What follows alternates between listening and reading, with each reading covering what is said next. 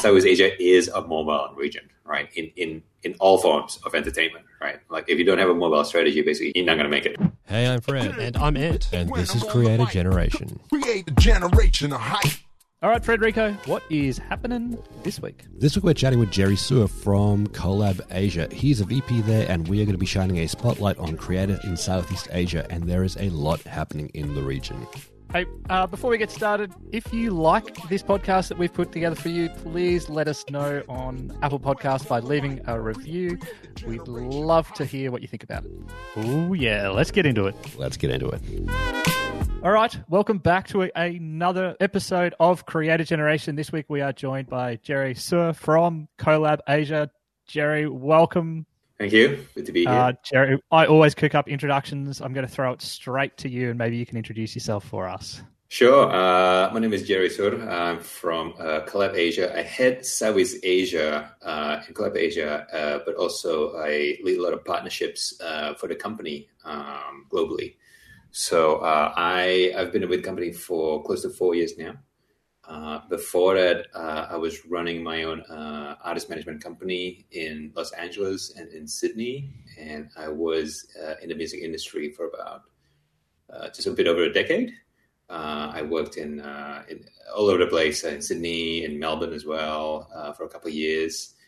And that was really what got me into the music and entertainment industry, you know, and that role eventually developed from touring musicians into managing influencers and YouTubers, you know, right at the start of the boom. I guess what people call the start of the MCN industry in 2011 in Los Angeles. So we're fortunate to actually get to witness a lot of that. Didn't really work in that space that much at the time, but it gave me a lot of the background because it was ground zero for what we do right now. So tell us about Collab Asia and what you guys do. Yes, so Collab Asia is a talent network and content agency. The company is actually spun off from the American company Collab. And we call it Collab US, but it's Collab based in Los Angeles. And Collab was is one of the original MCNs, started in 2012, I think. So it's been a while. And one of the founders was actually, he came from like the early highs from Fullscreen and all that. So it's like the whole OG industry people. And Collab has always worked with a lot of Asian content. One of the founders of Collab, Song Kang, he's a Korean American. And so they've always had a focus of Korean and Japanese content, but was doing it from Los Angeles. And of course, at some point, it made sense to, you know, actually focus on that. You know, the industry over there was somewhat delayed from Los Angeles because Los Angeles, you know, LA was always like, you know, up front with the media industry, right? So they took the opportunity, and two of the employees of Collab became the founders of Collab Asia, and those are Eugene Choi and Alan Lee. And I met those two guys just before they started to spin off and moved from Los Angeles to Asia. So they moved, Eugene moved to Korea and Alan moved to Japan. And that's when we decided to, and I got hired in Los Angeles, and I moved to Jakarta to start the Southeast Asian office. And it was the same mission that we had in the US, but we had what we call the time machine model. Of course, everything's kind of like somewhat behind. So we were very fortunate we had like insights. What happened in the US eventually happened in Asian countries, but of course it wasn't quite easy that easy in the end, you know. But you know, I think we got in at the right time, you know, especially in Southeast Asia, because we've experienced a lot of growth working with a lot of the what I would call the second generation YouTubers in the region at the time. Tell us about obviously MCNs have become a very problematic area for a lot of YouTubers. I mean, I guess the original intention was quite good, but obviously as things developed very quickly, a lot of them sort of fell into problematic situations. But you guys have seemed to have evolved past that original structure, right?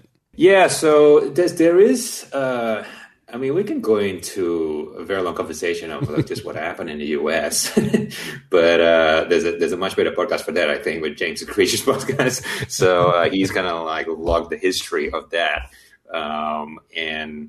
but a lot of the problems that happen in the US, I think we learn from that, but Collab in the US never really got into that much trouble. Right, the relationship with YouTube and the creators were very good, and so we didn't have quite the baggage that a lot of our competitors in the US have.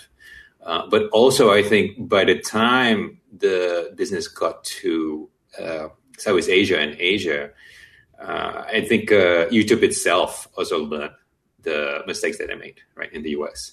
So very hard, the way products and policies are rolled out, it doesn't happen globally.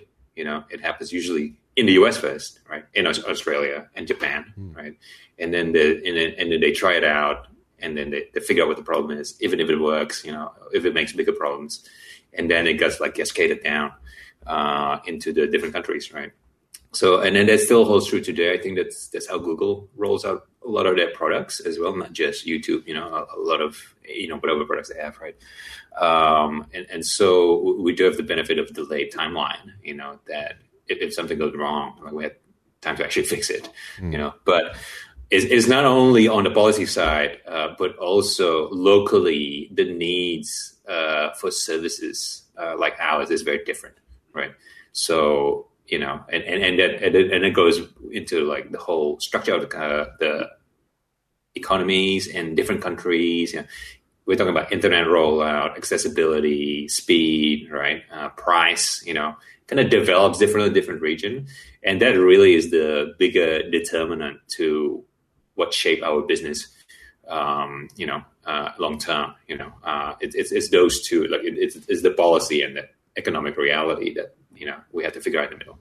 Real top level though, what are some of those issues that that MCN model face? Because if people don't know, like real top level, without throwing anyone under the bus, like what do you mean? Sure. A lot of the issues was like, when the industry started, like basically if you want to monetize, you had to go through an MCN, right? This is like, you think about like 2010, right? Like there's no other way. And that was YouTube's way to scale monetization, right? It's through agencies, right? And if you want to compare it to, I would say the previous product that's comparable is the search marketing agencies. Mm-hmm. So right before YouTube, if you want to advertise on Google, right, on search, you got to go through an agency, right? But eventually you can just sign up and do it yourself, right? In minutes even, right? You can just put a search ad, right? It became very, very dynamic. But in the beginning, to grow that, they had agencies. So in my view, like MCNs were the equivalent of those agencies, right? For YouTube, they had to have, is the way Google work is that, they work with an ecosystem of companies, right, around them, right? Which is quite different from, I would say, Facebook, right? But with scalability, with engaging external partners, there's a lot of issues. And of course, the business itself changed a lot so that, the rules changed. The needs change of the creators, and eventually a lot of those MCNs failed to adapt and provide value to creators, right? So what they provided, say, in 2011, the value they provided in 2011 may not be so relevant in, obviously 2015, right? Because everything's changed so much, right? And so fast. And of course, from 2015 to 2019, 4 years later, of course, it changed again, right? So we had to do a lot of that adapting. Now, as I mentioned, like obviously with, we've started out, Collab Asia is like officially 2017. So by that time, we're like, we've seen all the changes. Like, this eventually will happen, right, in Asia, right? But I would say when we started out, Asia was about 2 or 3 years behind the US. That gap's actually closer to like 1 year now. We had a lot of things that used to work didn't work, right? A lot of value didn't work. Of course, like contracts that we had with creators, had to be changed, had to be more flexible. But with that also comes new opportunities, right? There are things that we're doing now that just wasn't possible or even relevant if we were to do it like 5 years ago, you know? So, and of course, it's not just YouTube now, right? YouTube started the MCN model, but now not only the Western platforms had the MCN models, right, outside YouTube, but also the Eastern, like the Chinese platforms now also have MCNs, right? So, for example, in China, there's like 5,000 MCNs, right? So, and the meaning of MCN is very different in China, right? But it was all based on the YouTube MCN model. So, which is very interesting. Like they decided, you know, to take the model and just kind of put steroids and just go wild, right? Now, I'm not an expert in the Chinese. I know a little bit, but like I don't do that much work in the Chinese markets, you know. But it is a very, very interesting market. Yeah. Yeah, we've had a couple of people talk about the Chinese market. It does seem like a very like a beast unto itself in terms of how big and dynamic it is. And I think it just blows people's minds when you just look at the numbers in China. Are just insane in some instances. So it's a fascinating area. But I think Asia in general, I mean, like, you know, the area that you guys operate in, Collab Asia operate in, is so dynamic and is growing so fast. And I think sometimes the rest of the world just don't realize how big the rest of Asia is, and the desire for new content, the desire for new creators, and how creators are held there. So can you tell us a bit more about the market that you work in, the Asian markets that you work in? Yeah, sure. So I have to. I gotta start with, like, you know, Asia is a very, very big market. So there's like 3 billion people, right? So it's 40% of the global population, and so each market is complex on its own. And I would split it to like the major consumer regions. So China obviously is up there. India is next, right? Japan and Korea more advanced, but smaller. Japan's 100 million, Korea's 50 million, you know, population, right? And then there's Southeast Asia, right? And the Southeast Asia obviously divided into multiple countries and languages. But these are the main, when we talk about social media or, you know, AVOD or whatever, right? Entertainment, like, it's kind of like you can roughly piece it out to these, you know, pieces. And I focus on Southeast Asia. We have offices in Korea, Japan, Hong Kong, China. And what is interesting is that most of these are actually Android regions, right? So that's why YouTube is very, very popular, because, you know, it comes with the phone. Like, you don't even have to download it, right? It's right there, right? So, you know, like, you look at the download charts, you know, like, oh, you know, WhatsApp or TikTok, whatever, but like, well, YouTube's already in every phone. So they kind of like win by default. So, you know, going from the top, like, you know, like China has like 800 million internet users, like, is the single largest market, right? What we call a homogeneous market, right? So you can create a product in Mandarin, right? And it will go everywhere. Of course, there's like dialects, right? But people kind of understand, okay, yeah, that's enough, you know? You know, there's like the Weibo, Bilibili, Toutiao, Youku, of course, Douyin, which is TikTok, you know, Kuaishou, and then just like more and more, and that's just the video ones, right? And then you have the gaming companies like Tencent, NetEase, Yuzu, you know, MiHoYo with Genshin Impact, you know, which is a fascinating game. I could talk about it more later. You know, it's its own thing, and I can talk a bit about how they monetize maybe a bit later. But, you know, China basically, you know, because of the Great Firewall, like, they developed their own internet, right?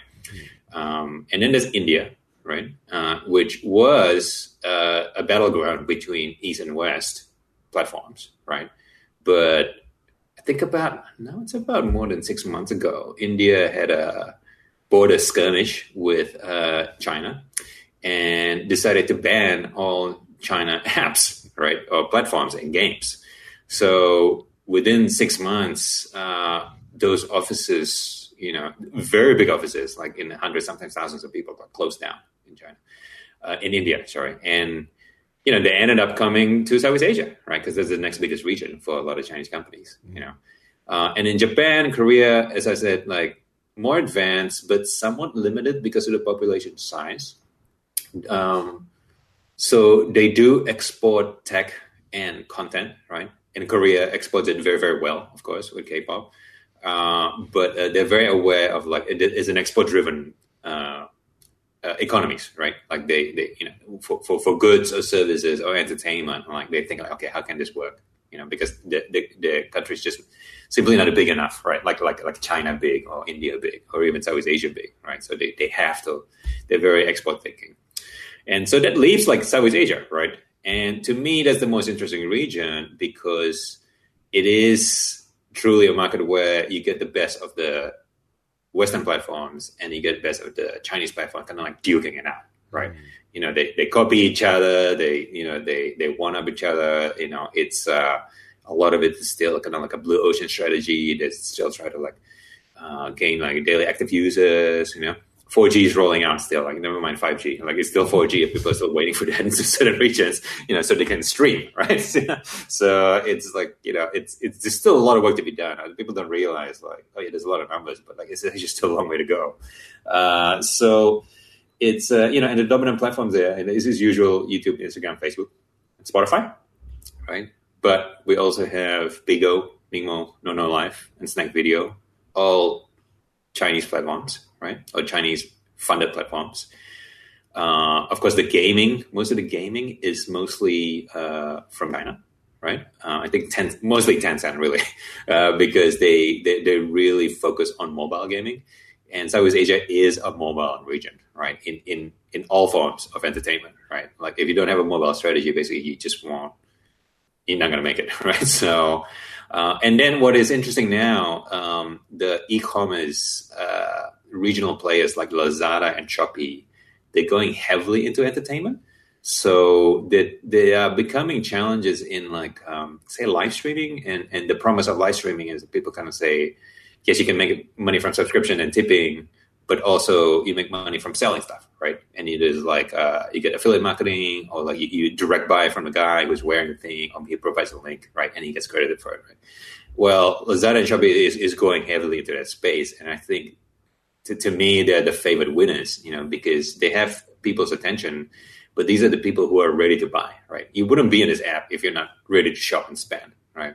But you might be on Twitch if you just bought and want to watch your favorite streamer, right? Or YouTube, you're watching something else and then you actually want something, But people only go to Lazada Shopping when they're ready, like the wallet's there. And the big component that they figure out is the payments and logistics as well.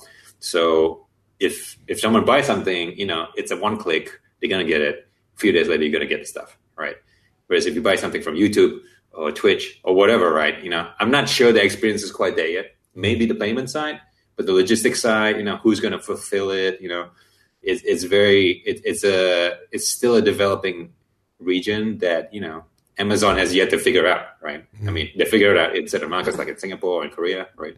But not Indonesia, or it's difficult to ship goods, because you literally have to like cargo or fly it, right? So there's no overland delivery. So it's a very interesting because like everybody is all eyes are on Southeast Asia, I feel. And I gotta say, when I started out this job in 2017, and I would talk to people, oh yeah, I had Southeast Asia region, and not Australians, obviously, because Australians know where Southeast Asia is.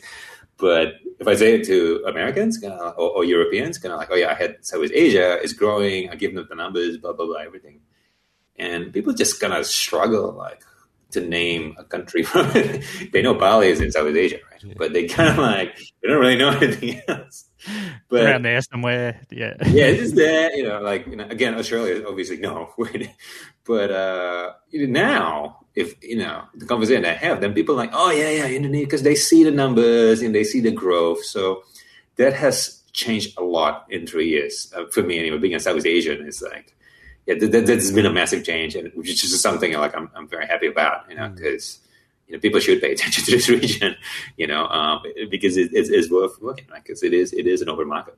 And off the top of your head, do you know any of the like big numbers in Southeast Asia in terms of like users and watch time and that kind of thing in the region? I don't know total watch time or anything. I would say that even Indonesia alone has more millennials than, let's say, the US, right? Because the ratio of younger population is higher. So in Indonesia, 60% of the population is actually under 30, right? So if you think about it that way, right? It's mostly young people, right? So they watch mostly youth content, right? Or young adult, right? Or kids, right? So, Indonesia doesn't have a bigger population than the US, but it has a bigger share of young people, right? And I think you can extrapolate that to China, India, Vietnam, Thailand, like the big Philippines, right? The big consumer markets, and that's obviously has an impact on the content, but also the watch time, right? And again, of course, COVID just kind of pushed it up, right, even more. But it was already going up anyway, right? It was already higher than well, but it's also interesting. It's that it's young people, right? Because there's also like older people, everybody's stuck at home. They watch more screens, right? Screen time is just generally up everywhere. And as there's more relevant content being available per country on per platform, then they would watch it more, right? So yeah. So, but I don't have quite overall watch time numbers. I can dig it up somewhere. It's fascinating. I mean, I do. I mean, I eagerly follow your updates on LinkedIn. I find the information that you bring out of the region is super interesting to see the growth there in so many different areas, but also seeing the different trends. There are so many specific trends to the region that, some people aren't just aware of. Like, can you just talk to us about some of the trends in the region at the moment in video? Yeah. So I would have to say, like, a lot of it is quite similar, right? Like the top categories are the same top categories. So you're talking about gaming, music, entertainment, comedy, kids news, right? Maybe not so much sports. That's probably the one category that I would say weirdly underdeveloped. Right, people do watch sports, but mostly soccer from Europe, right? But not so much local sports. I think a lot of these associations need to kind of like level up their media game. But but a lot of the main categories the same globally, but it's always local content, right? So people do like watch the same videos, the same genres of music, similar games, right? But they want to watch locals do it, right? And specifically in their language. And even better if you can do it specifically in the dialect, right? So you can kind of like zoom into certain areas in Asia just by the dialect itself, So it's all about local content. Of course, with COVID, there's a change in behavior as people get locked down. People are highly anxious. It's the same everywhere. Like it's burnout, right? People are concerned about their health, obviously. So there are like increases in like charity, in being proud for goods that are made in the country, right? Not any particular country, just their own country, right? Each country. Interestingly, there's an increase in podcasts. Right, because of course people watch too much screens, right? But they still want to come. Like the eyes is just tired, right? Because they have to stare at the screen the whole day, So and there's an increase for like business registrations, right? A lot of people have lost jobs. This happened, the same thing in like the 2010, 2011, right? The financial crisis when people lose jobs. You become entrepreneurs, right? You just have to figure out until you get the next job, or you just become freelancers full time, right? So. There is, we benefit from, screen time increase due to COVID, but let's not forget, there is a real economic impact to a lot of people's lives, right? And it is much, much worse for in some Asian countries, right? Especially like the lower earning areas, right? And when people got hit, they get really hard, right? And it compromises some of the government's response to COVID. Like it's like people are literally like, well, you can get hungry, or we can open it up and you get sick, right? And so a lot of governments go like, well, what do we do, right? They're both bad, right? So it's very unfortunate. A lot of like Indonesia and Philippines, and India, I think, is under this kind of pressure, So it's not all rosy, but there is a lot of positivity in what we do, because obviously everybody rushes in towards digital content, right? And as a result, like if you ask me, like what kind of trends, they're not overall that different, right? There's short form has been very, very popular. We're talking like the TikTok type videos, of course they all end up on YouTube, right? Eventually. But live streaming has increased a little bit, but as I mentioned, a lot of that play has gone to the e-commerce companies, and I'm not too sure. I can't really compare it maybe to Australia or the US. Like if, I know Amazon is doing a lot in this space. but maybe not as much as how they're, I guess, prioritizing it in Southeast Asia, or even in China, right? It's an audio content, right? But it's a point where every company now, they have a media strategy, right? Everybody needs a producer. Everybody needs like a content strategy. It's not like something. Yes, they outsource the most parts to content agencies like us, and we work with a lot of them, a lot of B2B business. But I think it's become, I would fit this under content marketing, and this is like content marketing is come back. They're like, okay, like now like everybody needs this, right? Because there's definitely an increase in content marketing and performance marketing, right? Because like out of home advertising, events, like it's just disappeared overnight, right? So the money has to go somewhere, right? And so a lot of people are investing in content, So as a result, like you just see everything kind of being produced.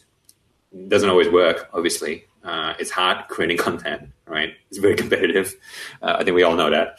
But it's become a necessity. So, yeah, trend-wise, nothing that's too different. A lot of the response, the COVID response is, exercising at home, virtual concerts, cooking. I think that would be quite similar to anywhere around the world, And I think this kind of brings everybody kind of together, because everybody kind of watch the same type of content, but obviously just different videos in different languages. You mentioned that obviously there are some similarities, across the world with the way people watch videos, but are there any particular types of videos that you've noticed are doing particularly well in the region? Like specifically, is there like dance videos doing really well, cooking videos doing particularly well? Yeah. I think the short form type, they like the TikTok videos, they do very, very well, right? But I don't know if that's uniquely to Southeast Asia or Asia, right? I think that's just kind of everywhere around the world kind of thing. People are really bored, right, at home. I don't see that like a particularly. This is fascinating, and so like it does very well. They do very well, but not quite a point of difference. I think if I have to pick a difference, I think like the governments of Asia are very, very active online, right? In Singapore, the biggest influencer marketing spender is the government, right? They actually spend a lot of money to engage with younger voters, right? And it's kind of like reverberated across the region, maybe to a different extent. But, for example, like the president of Indonesia is a YouTuber, right? Like he actually makes announcements, and awesome. And YouTube have a presidential team, right, to deal with him, right, to actually make sure he's prioritized, right. Obviously, he's got his algorithm figured out, and that is a very effective way to communicate for such a young population. Like again, pointing out like 60% is under 30. Like, would they watch TV or news or newspapers, or just going to watch on YouTube and like boom, straight in their feed, right? So I think, the Australian government needs to go have a chat to the Indonesian government. Yeah. I don't know if it still holds true, but there was a few years ago, and I can't remember if I've told this story on the podcast before, but anyway, I'll tell it again. But Fred and I were at YouTube HQ in Australia at Google office there, running like some workshops with them, and I can't remember like why there was a social like an influencer campaign for health for young girls, for like a health campaign, and someone in mainstream media pointed out that like one of the influencers was like had posted them drinking wine or something and having fun, and then there was just genuinely boomer outrage that people make a living creating content online as influencers, and how dare the federal government pay for these people to travel the world and be in exotic places. Right. I see. And so they pulled that campaign and pulled all influencer marketing, and I don't know if it's been brought back up. We'll have to find out. But it was just, and we were sitting there, and this news sort of came through, and we're just sitting there like, there was a couple of pretty senior people from Singapore YouTube, and like in the room with us, and like the news came through at lunch, and we're kind of like embarrassed for our country because it's like this is completely irrational. Like we want to talk to young people and get a message to them. This is where they are. Like, yeah, it was just completely. So I'm just like, yeah, you hear that, like, yeah, you got to go for the audiences. Like we really want to engage people on their level and where they are. Like, yeah, like you said, 60% of people in Indonesia are millennial. Then, yeah, let's talk to them about that. I don't know what the ratio is in Australia, right? If it's a sign of maybe older population mix, but yeah, we see it a lot. I see it a lot. The Philippines government is like all over Facebook. It's a Facebook country. It's either a Facebook country or a YouTube country, right? And they just pick whatever's going to reach more, right? And well, Australia was a Facebook country until recent events. I guess not so much anymore. Well, yeah. What about that? Zuckerberg and the Australian government kind of went to war over news, and they're still not the best of friends. It's so crazy when I read that. It was like, oh, this is actually happening. This is fascinating. I think that's interesting, though, that like, and we've sort of alluded to it. You've talked about it a lot that Asia in general, and Southeast Asia and China, obviously, that it's like the bellwether for content and innovation. Like it's like people look from the West and the US, etc. They look to the East. Why, like both from like creators and the content they create, but also the platforms and the usage of. Why do you think that's such a hotbed of like innovation? Moving forward. Like, from an innovation point of view, like I think a lot of I guess in terms of media tech, right, has a lot of this technology has been developed in China because they have the firewall, right? Because they have a homogeneous market, because they have a lot of funding, and they can try newer things, right? And obviously TikTok came from China, right? And a lot of live streaming business models, right? All those technologies. Bilibili has those like comments that kind of float on the screen, right? And that's all, I figured it out first, right? I think it's either Bilibili first or I think it's a Japan company, Nico or something like that. Anyway, like it came from the East, right? But it's not like strictly, it's not a monopoly. Nobody has a monopoly on good ideas, right? And I think a really good point is like, Clubhouse did not come from China, right? Who figured out that live audio chat, unedited live audio chat is going to blow up out of nowhere, in the past month, and then it's kind of like everybody wants a piece of it. Everybody's doing Clubhouse rooms, right? Yeah. And, and you are, yeah. And, where is that something that exists in China? I don't know. Maybe there is a version of it that I don't know. Maybe it's already came and gone, right? I don't know. But man, it's hot in Indonesia. People are like really into this, and like they came from America and they also came out of nowhere, right?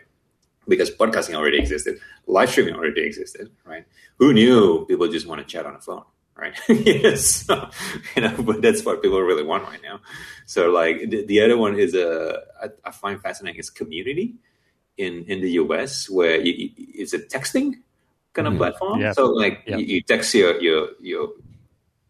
creator or your superstar, and then they send you a text you back, limited content, whatever, and I haven't really seen it work in Southeast Asia, but again, it's a fascinating, like, how did that blow up, right? Because it seems so throwback, right, to text, and then, but it works, right? Maybe people want that, maybe it's nostalgia. I love it. Yeah, I think it's awesome. It's different, yeah. Like it's fascinating, right? And you're right. Like Southeast Asia, when you just said before, like it's mobile first, right? Like it's mobile everywhere, and to think that hasn't community and text hasn't quite when everyone is attached to yeah. I mean, I think like people, there's too much spam in texting in Southeast Asia, so people don't really check it unless it's like the 2FA kind of code coming through. But people the spam's kind of rendered it like useless as communication. But people WhatsApp all the time, right? So now we have like WhatsApp bots and things like that, right? You can shop on WhatsApp, which is kind of like, I haven't even tried that yet. I don't know if I want to get into it, but that's like the innovation that they're doing, kind of like building on top of, the ecosystem there. So again, like not uniquely to just the East, but in the past couple of years, I think there has been a lot of trends that came from China, right? But I can also see it kind of like, US swinging back, actually, and just kind of like, oh yeah, we got Clubhouse, we got the community, so like, and I think it's good that we have this, because it's a back and forth, right? Of like innovation, and that's what people need, which is what we all need, right? Because somebody needs to keep on developing new things. Mm. Hey, you mentioned just before that, strangely enough, sporting wasn't as big an area in the region. But what about the people who watch esports in terms of that? How big is that, and the growing trend around that? Oh yeah, it's very, very big, right? Again, it's very big. It's grown. I think it kind of started popping out in 2017, and Mobile Legends was the game that really took it. I guess it hit a critical point. And now it's mainstream, right?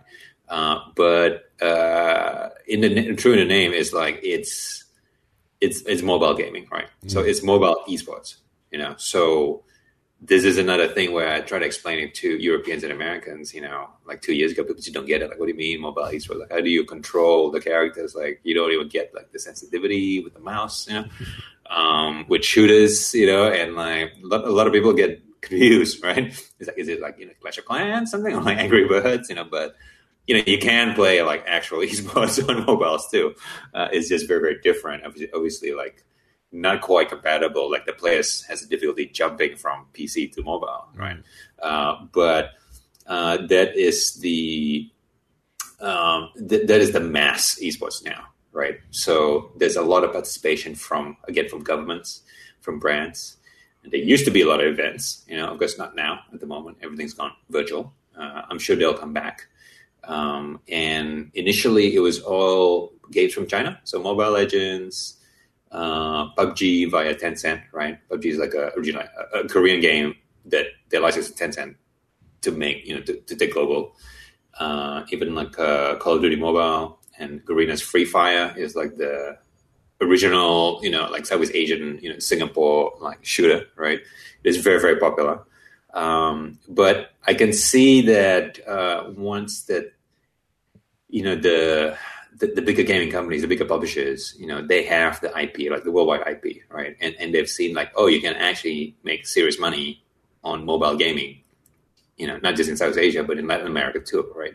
And in India and in like, Middle East, basically everywhere around the world eventually is going to catch up to that, because of course it's easier to just hold a phone rather than just like sitting down, right? Like it's truly, you can go anywhere. So I think a lot of the titles with the worldwide IP are now just getting ready, or if not, they're already made and just like figure out the marketing to launch into mobile titles, right? So we have like Diablo, for example, which is like, obviously like mobile Diablo, right? But we already have FIFA, right, on mobile. What about, what if they decided to take StarCraft or World of Warcraft, right? It's like these are titles that have been around for a couple of decades, still very relevant, right?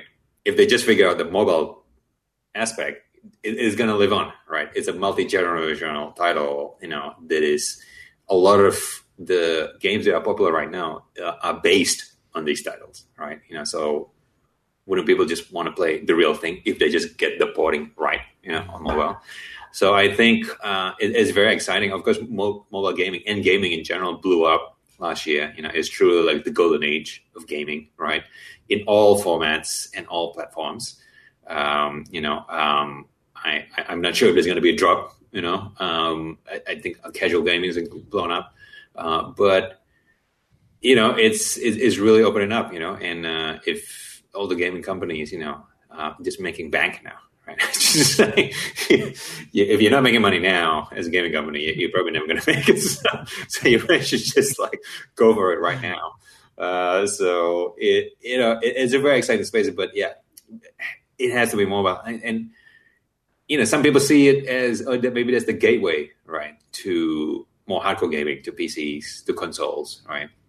But I'm all for it. I'm a gamer, so like I'm big on like, yeah, this is good, for everybody as far as I'm concerned. Good for me, So there's a lot more. There's always been a lot of investment, right? But the whole industry is bigger than sports and movies put together. So I think in Asia, like it is going to be the dominant entertainment format. Like it is going to be around, right, for a very long time. So what about like the creators who aren't esports gamers, but like they're creating content around games? Like is that a rise associated with that, or is it just the bigger creators are getting bigger, or is there a like groundswell of new creators? So there's like the competitive gamers, right? So if you look at like the competitive games, right? So games that are esports, right? So you have the actual esports players themselves, like pros, right? And then you have the funny guys who play the same game, but people really just listen for their commentary because they're really funny, right? And then there's the variety gamer, right? These like the Steam gamers. They just try different games all the time, right? So this is the equivalent of the variety show, as opposed to like SportsCenter, variety show. This is the equivalent. But then there's also like the non-gamers, but they embed gaming elements in their videos, right? Because a lot of games are now, I mean, it's always been there, but like, Animal Crossing type thing, Among Us, these are games that are very, very accessible. You don't need to like invest. It's a very low learning curve, right? So you can learn it in a day, you get into it, right? And these games tend to change quite fast. I think they don't have as much staying power, but it's a much wider audience. So I think non-gamers get into it, right? And we have like musicians, traditional celebrities, right? They all like gaming, right? Because I think we all know musicians and actors, like most of the time they're just sitting around waiting for the cue to get on stage, right? So it's like, I mean, I know this for a fact. So it's a manager, so like, they're just waiting to get on a plane, waiting to get on stage, waiting for the transfer. So it's like they all like it. I know this, right? So and now it's easier to get into games, right? I remember as a manager, I used to have like one of my bands. We used to have like a console, a Nintendo 64 in the rider for the green room, right? Because it's like, you can't carry it around, right? Because it's too much, it's too much gear, But now everyone's just on the phone, right? So it's so much easier. So it kind of fills that gap where you have too much of social media, right? It is like not necessarily good for your mental health, right? But gaming is escapism. You kind of disappear into a different world, and it kind of like, to me, it kind of clears the mind, right? It lets me focus on something else, So, and I think a lot of people are seeing it that way too. So, for content creation, it's really bloomed in a really good way. That is really fascinating, because we do hear a lot of people talking about sort of gaming in that region and how big it's becoming, especially around esports, and how popular it is. We see that, but sometimes you just see those numbers and you just can't fathom how big and popular it is. So, what's the next step? Obviously, is creators want to monetize their content creation. They want to monetize their careers that way. How would a gaming creator, or any creator for that matter, monetize their audience that might be a little bit different to other regions? A lot of it is very similar, right? Like most people still make money from the programmatic advertising, right? Or streaming royalties, right? For in the case of musicians, right, from like Spotify. The subscriptions and memberships that exist in different platforms, like Patreon types, or even like within YouTube and Facebook, it is increasing, but not quite there yet. I feel like I would struggle to think like, okay, who is the biggest subscribed, as in paid subscription, creator, right, in Asia or in Southeast Asia, I think a lot of creators haven't put a focus on it yet. We do know people people are willing to pay, right, for content, but at what price point? I think maybe the preset of the different platforms set, for the type of you can donate or subscribe to, maybe it's a bit too high, right, for a lot of the kids who wants to support these guys. In all the platforms, not any particular ones, I think online merchandise sales is underdeveloped here and has a long way to go. But people do want to pay, right? I think a lot of the examples we see from the US, or even Australia, it's like very well developed. You got your Teespring, like logistics figured out, and then as I mentioned, like logistics is pretty difficult in this region, right? The e-commerce companies, like, they don't find it easy either. Like they're doing it, but like it's not nowhere near as easy as like US or Europe, right? Or Australia. Even live stream sales, things like that, hasn't really quite taken off as the way it has in China. Where you have dedicated buildings of people doing live stream sales, like with like 50 phones in front of them, and they sell like everything from like makeup to like cars and apartments. Right? I haven't really seen that happen in Southeast Asia or India even, and. I'm not sure why, to be honest. Everyone thought like this is going to be like easy home run, but the behavior, the most success I've seen it is on the e-commerce platforms. Perhaps there is difficulty in like being an Android region. All payments, if they have to go through the Google Play Store, then you have to pay them a cut, right? And then the economics no longer work, right? The unit economics, right? Whereas in China it might be different, right? Of course, like also payment systems are really, it's getting there, but still not quite, very few, credit cards, right? So it has to be like all this new fintech solutions, right? A lot of people shop online and then they would press purchase, and then they would have to walk to the local convenience store to actually pay the cash, right? To actually release. So, obviously not ideal. So, and the frictionless shopping, not quite there yet, but I'm sure it'll be solved like in the next 12 months, it used to that a lot of creators make a lot of money from appearances, and weddings. Weddings are a big thing, right? So not just musicians, people like, I guess you turn up and do a show and do emceeing. Creators turn up at weddings so creators will turn up at weddings. Yeah. So getting to that. Yeah. I like videos, that. But obviously now, like this past year, like, weddings are, you gotta like cut it down to numbers, right? It's no longer like the 1,000-person weddings. You just can't do that anymore because of COVID, right? I'm sure it'll come back, but it's not quite the same. I was like, if you asked me this time last year, I'd be like, live events is actually a real, looking very, very promising for creators in Southeast Asia, like much more than, I would say in the West, right?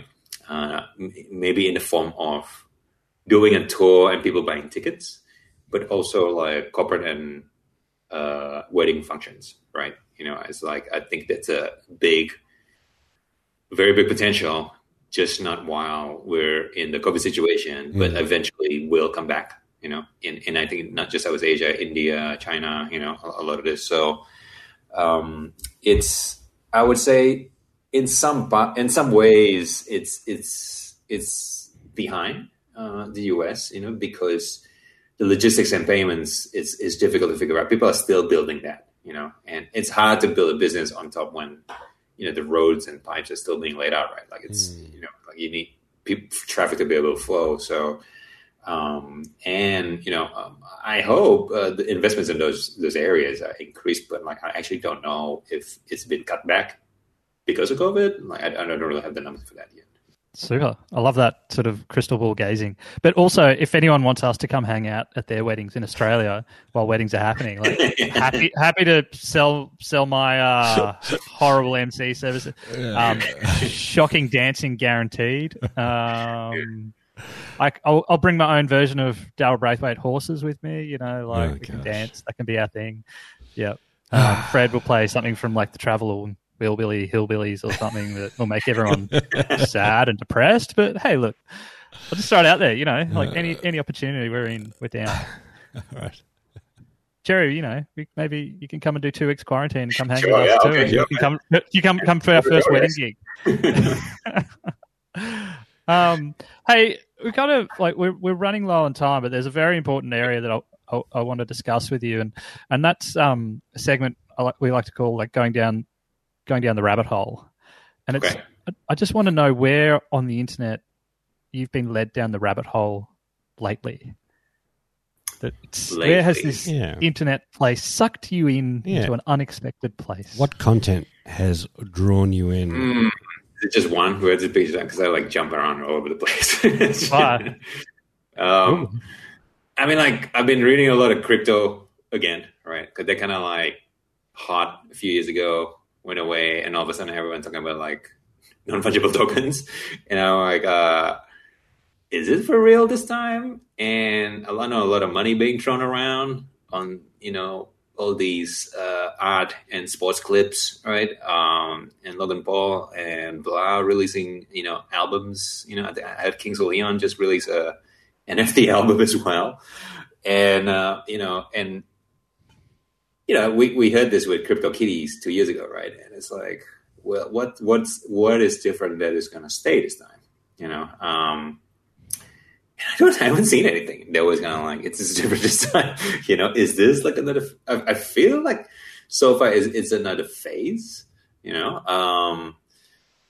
it's not very scalable or accessible for most artists and creators, right? You get like the very top end who knows how to do it and get the expertise right. But, selling art and selling digital art, is as difficult as it is. You can remove the word digital, and selling art is always going to be difficult, right? And so you always need a patron. You always need like traffic. You always need profile, and I don't think that makes it any easier just because the form and the payment is different, like at the end of the day, artists will struggle, just the same, right? And you have to. It's all about building an audience and creating loyalty and all that, But I don't see the NFT thing like affecting like the fundamental of that, right?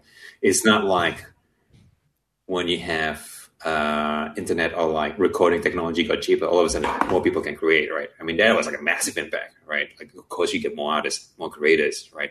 More videos, But I feel like NFTs, if anything, kind of is a very narrow funnel that only very few creators can go through. So I don't know. I could be completely wrong here.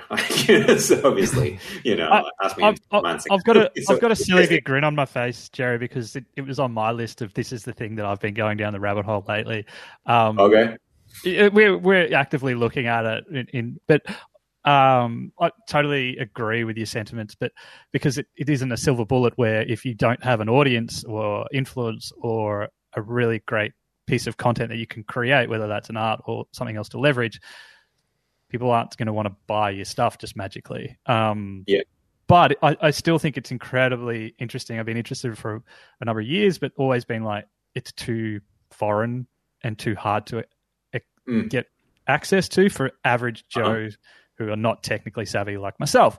But I think it's getting close, and this sort of push and this sort of virtual world we've all been living the last 12, 18 months is sort of helping people understand that, because get your head around the virtual world. It's super interesting. I reckon, we need to have a whole episode dedicated to this. And I'm not an expert. I'm just fascinated and learning and I'm smiling at how much attention it's getting, and it's good at people talking about it. But you made a good point. I'm like, the whole metaverse conversations kind of like goes into that. Like if people are spending more time in virtual spaces, maybe that is the point of difference now, because that wasn't the case 3 years ago, right? In the previous crypto boom, like, Fortnite wasn't like it was very popular, but not obviously nowhere near as big as it is now, into creating groundbreaking cultural moments, right? With the different concepts that they have, maybe that is different, but I don't know. I'm very keen to learn more. I'd love to hear that episode when you guys do the so do I can't wait for it. But yeah, it's super interesting. Like the rabbit hole actually took me to Decentraland, which is one of those virtual worlds where it's owned and created by the community. Decentraland. So it's a decentralized virtual world, and you can buy parcels of land and develop them and share them, and it's pretty interesting. Like that's where I got sucked into the rabbit hole a little bit on that. I'm not buying Decentraland land yet or anything like that because I don't understand what's going on. But mind blown. Yeah. Frederico, did you? Well, nothing involved. Rabbit hole somewhere? I mean, watching. Hopefully went somewhere else. Yeah, well, these day in the life videos of like famous people, CEOs and stuff like head of Apple, Elon Musk. Just Tim. Different people, Tim Cook, what he does, and like it's just fascinating just watching how they structure their days. And I'm like, this is really super interesting. Yeah, and I've been watching. Is that a legit day in the life of Elon Musk? Because I reckon it would be batshit crazy. Would be a day in the life of Elon Musk, where I just like smoke a joint over here, tweet something weird over there. They don't go into that specific detail, but yeah, it's more about the structures. How they manage meetings and, they manage their day and time management, that kind of things. I thought that was pretty fascinating. Like, they do tend to work extremely long, extremely focused days. I bet, yeah, you have to. Yeah. Where do you watch these? Like, is it on YouTube? Yeah, on YouTube, yeah. There's different people do them, but yeah, there's a bunch of different ones around. But I find the Elon Musk and Tim Cook ones to be the most interesting. Well, I want to check that out. That sounds they are really good. Yeah, definitely check it out. Okay. Yeah. Hey, Jerry, that's I'm going to jump on Fred's thing. Unfortunately, that's all time we have for, but thanks so much for hanging out with us. It's been super interesting sort of like getting a really good picture of what's happening in Southeast Asia and the bit of crystal ball gazing as well. That's super interesting. Yeah, no, anytime. Yeah, I would love to hear more with you guys, and good to be here, and let's definitely keep in touch. Create a generation. Look on the mic.